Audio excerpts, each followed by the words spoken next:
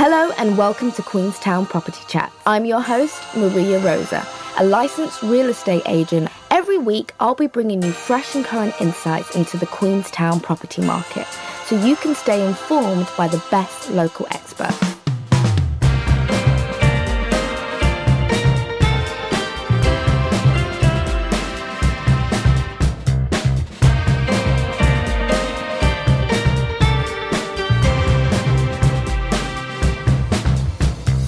Hello everyone, welcome to the fourth episode in my election series. Today I spoke to Simon from the Labour Party.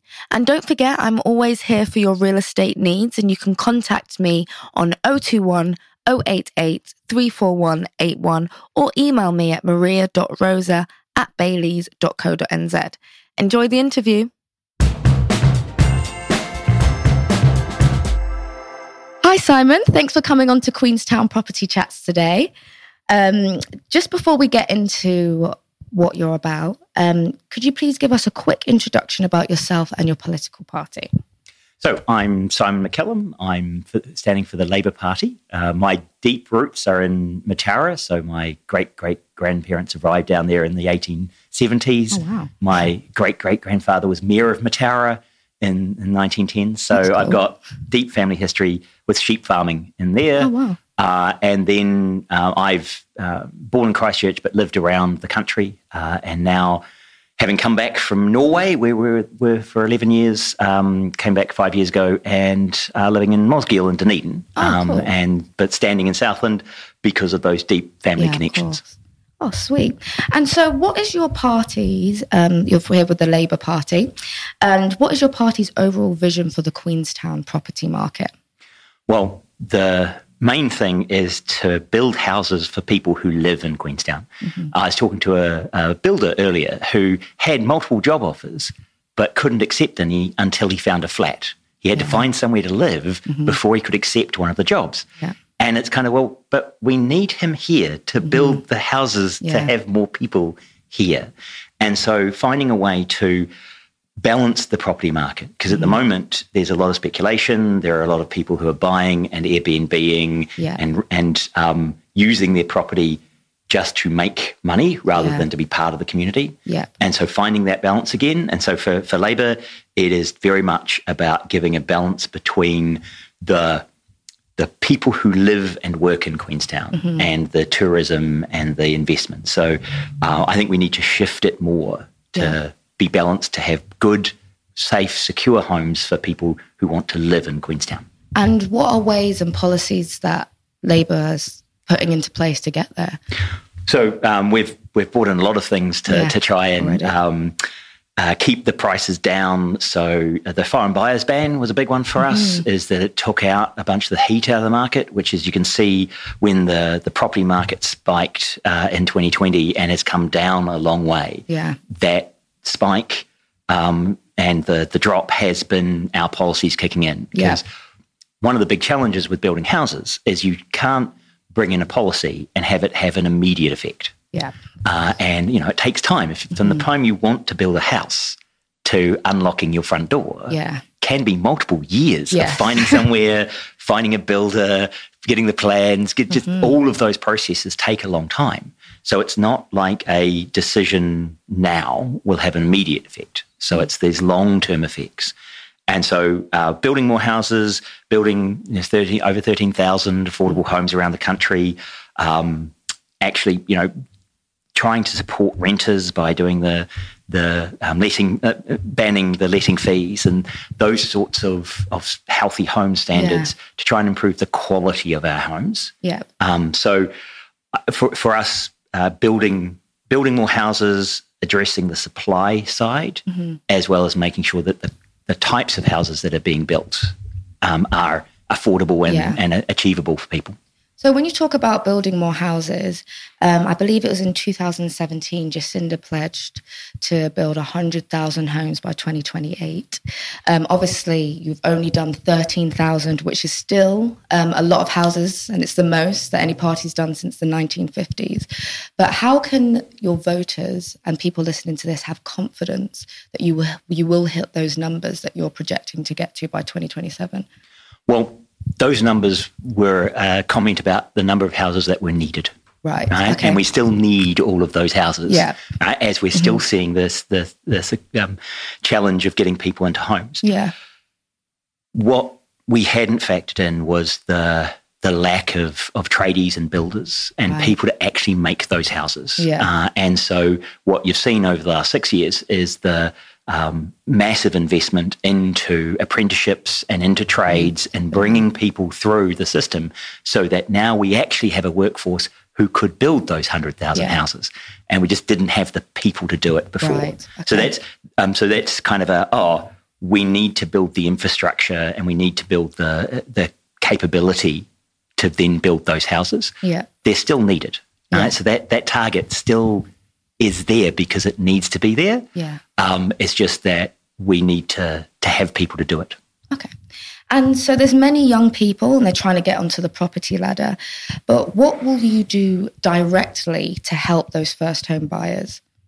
Well, the foreign buyers ban was directly to try and help them. Yeah, of course. And also working with banks around the equity ratios to say, well, how much do you need, what percentage do you need to have saved?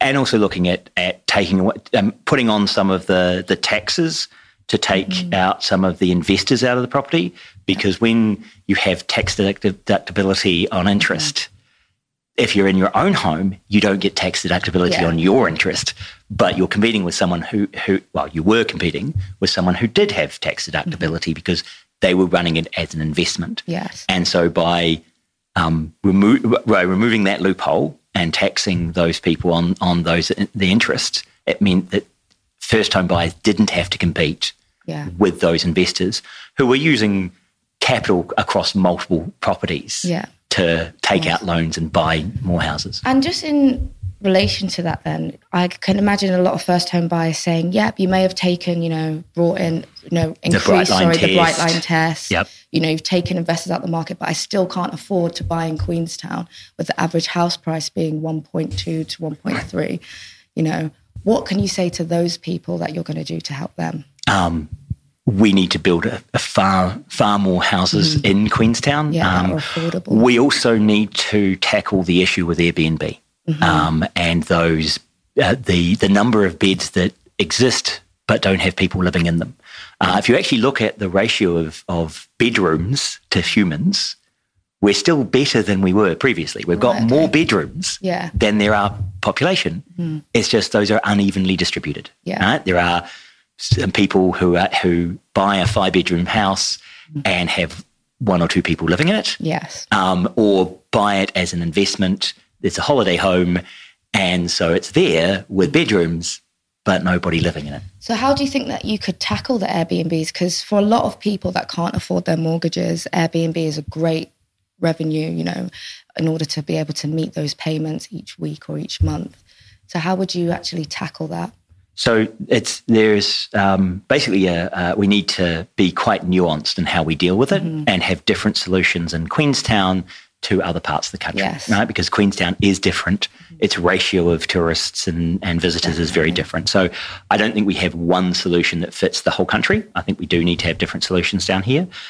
The renting out a room in the house you live in, fabulous to support your mortgage. Yeah. That's a really good idea. And also having someone just there for a week or two and then having it empty for a week or two gives you some of that family time where you're not getting someone always there.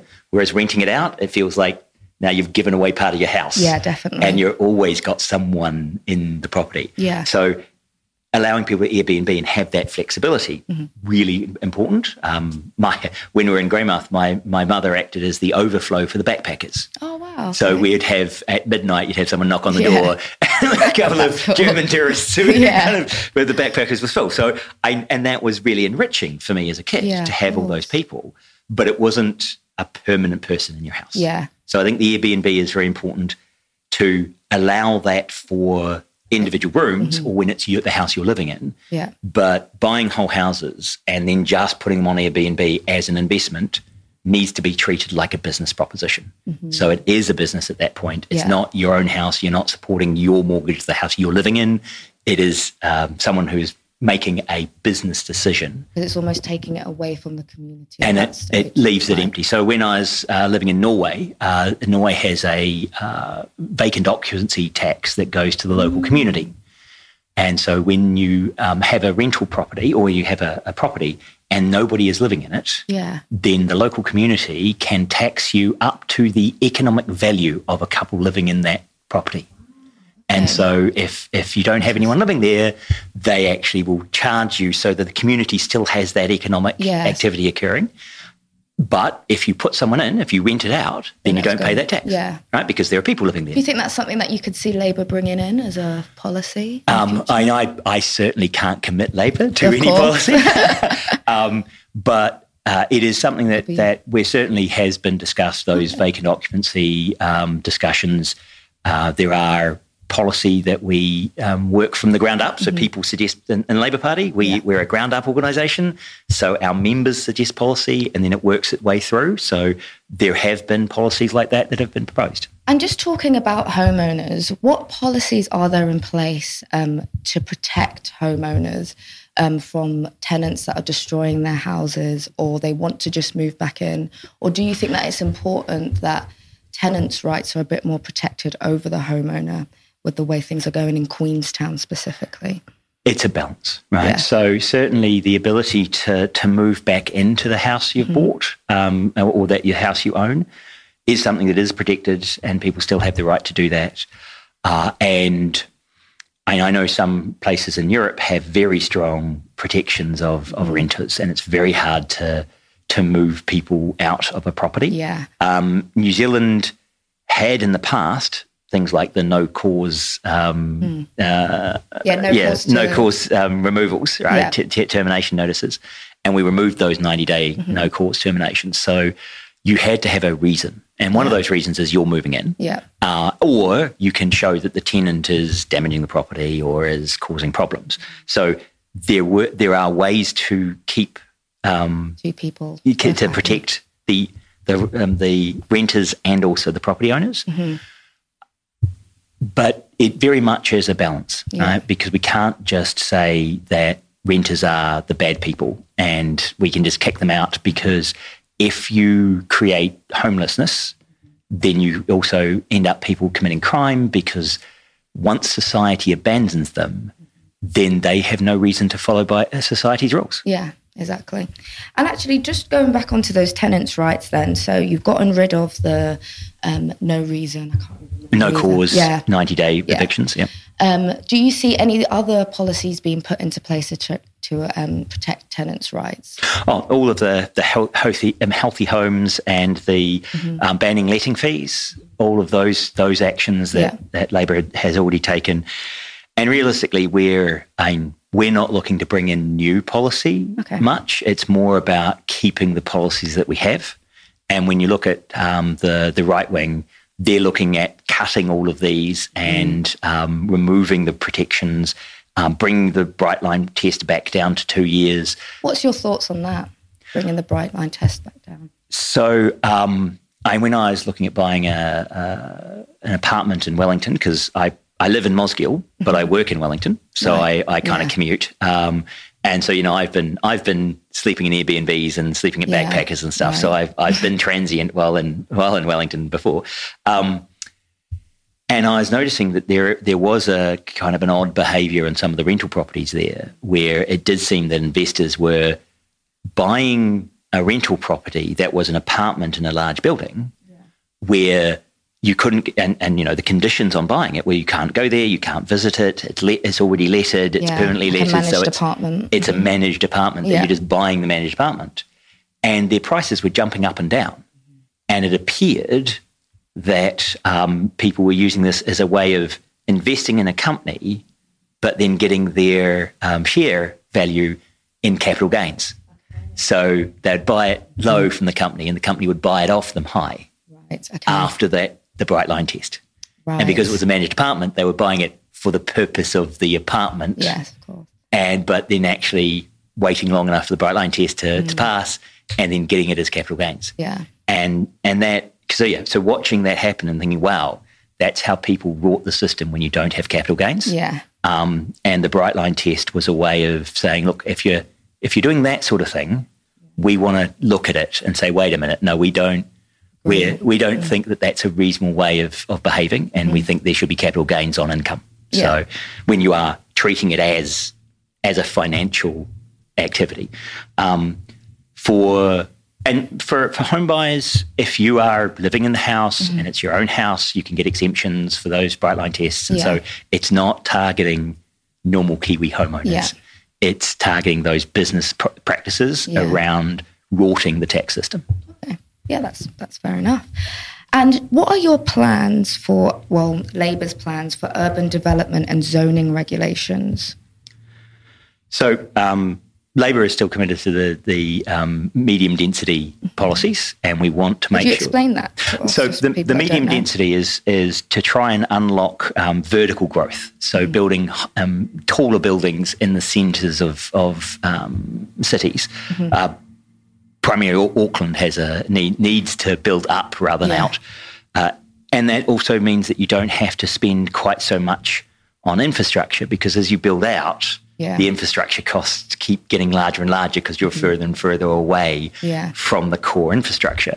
And so the idea is that you build up, and so you develop cities and towns that are sort of easier to walk around, and you don't need those cars, and you don't need to have the same level of distant travel and distant water management. How would that work in Queenstown? Because I bet a lot of people might be listening to this going, I don't want anybody building anything high in front of my house or near my house to block off those mountains. So all of that has to go through resource consent as well. So all of the building up, you need your neighbours would need to be notified, and you still need to go through those consents.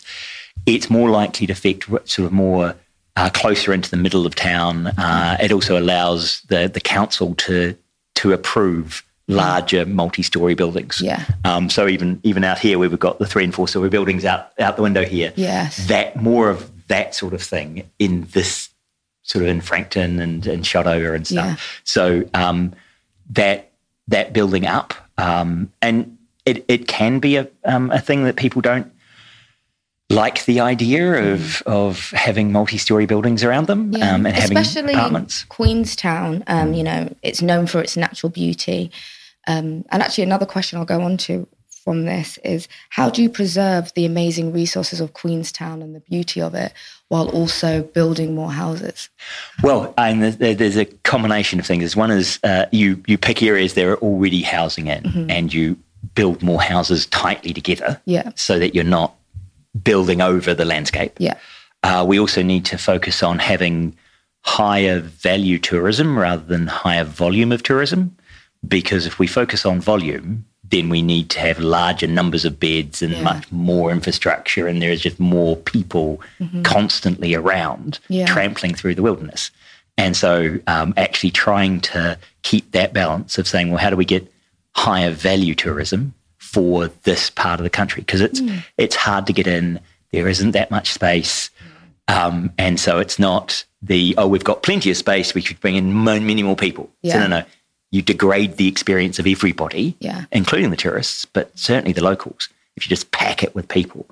So I would think that we need to look at those bed taxes and visitor levies, and actually make some of those costs higher for people to come in. So it actually incentivizes them to spend better more. Quality of people. And with a higher value tourism. But, we still want the rest of the country can have the sort of backpacker tourism. It's just we don't have the space here for those large numbers of backpackers to spend time in a very limited resource. And just before we start wrapping up, what is Labour's track record in addressing property market issues? So we've spoken about how you guys have increased the Bright Line test. You also brought in the healthy homes, which I know has given a lot of buyers a lot of confidence when buying, because they're always asking about that healthy home certificate. But what else has Labour done in the last years? to really address property market issues? Yeah, so helping getting a bunch of consents done here. And spending a large amount of money on infrastructure, particularly public transport infrastructure, so that you can actually have the resources to build more houses. Yes. So, and I think that infrastructure investment, I know that people don't like the affordable water reforms, but actually taking a long-term view and saying the council shouldn't have the pressure to keep rates low and still spend 50-year investments. Yeah. Right? That's a really hard decision to make, because if you're only a council for 3 years, the bomb of lack of investment isn't necessarily going to blow up during your term. No, of course. Yeah. So some of those regulations around the quality of the infrastructure and those long-term investments, and Labor has been putting a lot of resources into that long-term planning. It's why we've been spending so much money, is because we needed to invest in infrastructure. Is there anything else that you want to say to our audience today before we wrap it up? Well, it's not particularly a housing issue, but my expertise is in artificial intelligence, and AI is going to change society significantly over the next few years. And I think people need to be very flexible with the way that they think about society, because we need to pull together as a community, because things are about to change, and be prepared for that change. And be prepared for that change. And I think voting in this election, it's not just on the policies people have, it's about who you think will have the right values to look after society when sudden change occurs. Okay. That's great. It was great to speak to you, and we'll probably catch up with you again after the election to see Hopefully. how it all went. Thank you, Simon. Thank you.